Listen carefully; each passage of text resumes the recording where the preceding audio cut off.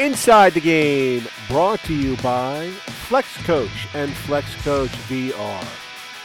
Welcome back to Inside the Game, brought to you by Flex Coach and Flex Coach VR.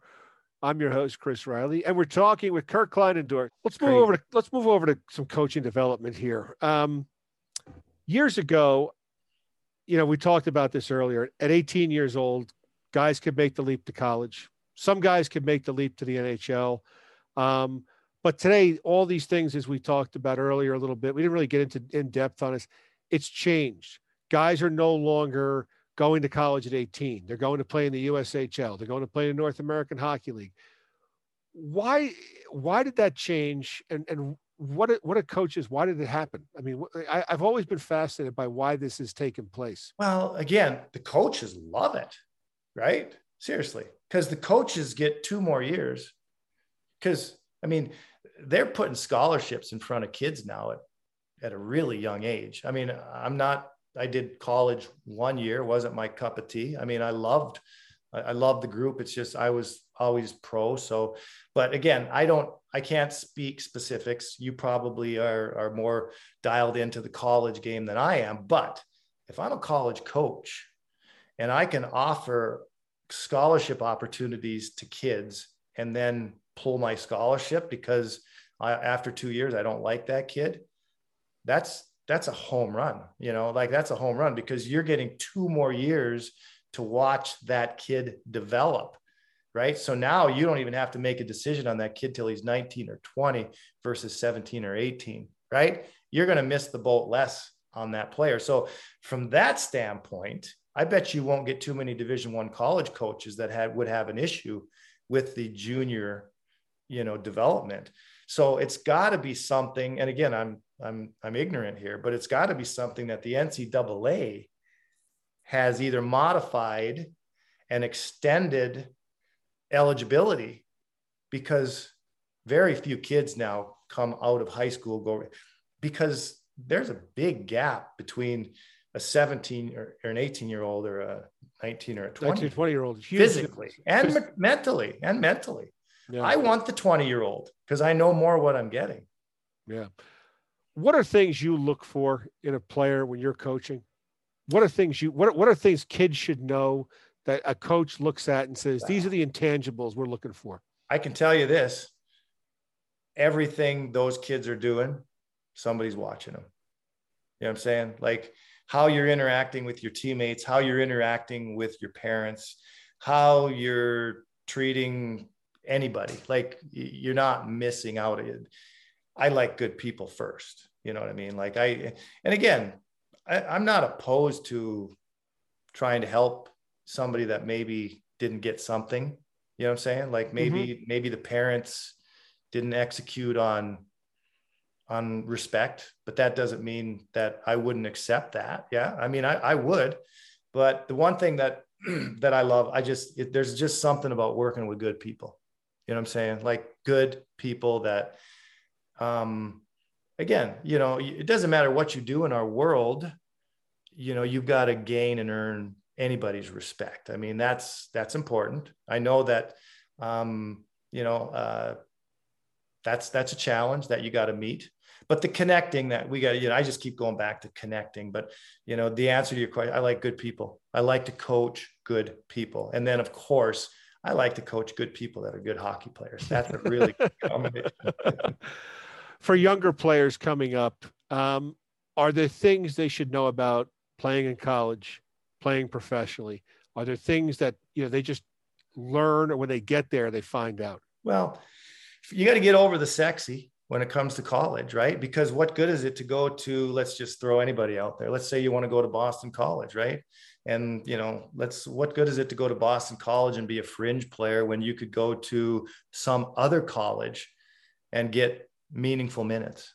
Like I think even in youth sports, like I'm talking, like travel team sports, like I tell parents, listen, if my kid's going to be a 4th line player on the AAA, I would rather have him be a 1st line player at the AA level. He's going to get more opportunity. I know that he's not going to play against the same level, right? But what good is the level if he's not getting meaningful minutes? Like, where's the development there? There is no development. So, to me, they scratch and claw to get their kid on the AAA, and then the kid sits on the bench, right? Or he plays 7 or 8 minutes. Like, where's the development there? Go down a level and play 18 or 19 minutes and play on the power play, play on the penalty kill. And I'll guarantee you in a year or two's time, that kid's going to leapfrog those kids that were on the AAA playing less meaningful minutes. Right. So again, I doubt that that's going to happen, because I get the parent thing and, like the AAA badge and all that other stuff. Oh yeah. It's all, yeah, I know. But if you want to really think about looking down the road and what's truly best for your kid, he's better off playing for a good coach that's going to help him develop, make him feel good about himself, make him earn his ice time, but get power play, penalty killing, 5-on-5, 4-on-4, and play meaningful minutes. Way, way, way, way, way, way more beneficial. Do you think kids are overcoached today and overprogrammed when it comes to sports? 100%. Yeah. I don't know if you can say that's what they want, because to me, I mean, I've seen some, I would love Jimmy Johansson. Unfortunately, he was my ally with USA Hockey. And, he was the reason that I went to the NTDP and coached there for a year. And I used to tell JJ, and JJ's passed away since, but like I said, he was my ally. And I kept telling JJ, I'm telling you right now, the next step for USA Hockey is we need a program where we can coach the coaches. We need to do it. And I'm not talking about going to Duluth, Minnesota for a weekend seminar and getting your level 5. That's great. That's great. But just because you're getting your level 5 doesn't mean you know how to run a practice, right? Just because you're getting your level 5 doesn't mean you know how to connect with your players, right? We have so many good people out there now that I think, for me, I would love now an extension where we literally help coaches. I'm not talking about micromanaging.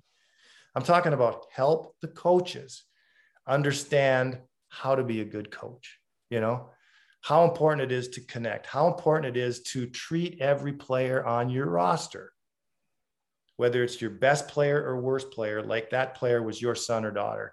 That's the one thing I say. I see kids sitting on the bench and it just breaks my heart. And I guarantee you that that is not that coach's child. I guarantee it. Because if it was that coach's child, he wouldn't be sitting on the end of the bench. That coach would figure out somehow to use that kid. That's kind of what I'm saying.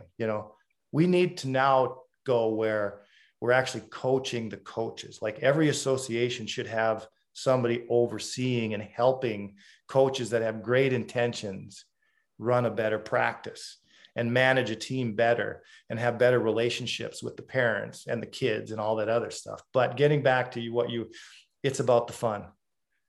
It's about the fun. Like, for me, if I'm running a practice, I'm going to make sure that we're going to accomplish skills that every player, we still work on skills in the American League. Like, it's as close as you're going to get to the NHL. And we still have skill development in every practice. So we're going to work on those skills.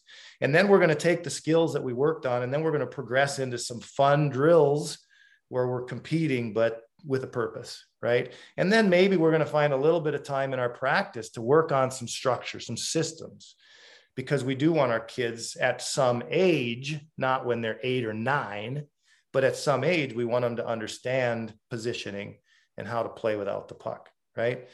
And then when we finish the practice, I want to finish with something that's just going to absolutely put a smile on their face, for 10 minutes. I don't know there's so many things you can do where those kids, what you want them to do is those last 10 minutes, if they have a ball, when they get in the car and mom says, "Hey, it was so fun." They're going to remember those last 10 minutes.